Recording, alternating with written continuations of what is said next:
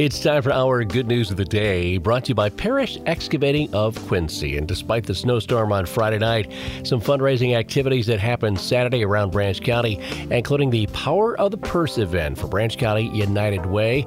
They say thank you to everyone who participated, volunteered, and made this year's Power of the Purse event a huge success. We've got the winners list on our Facebook page from the Branch County United Way.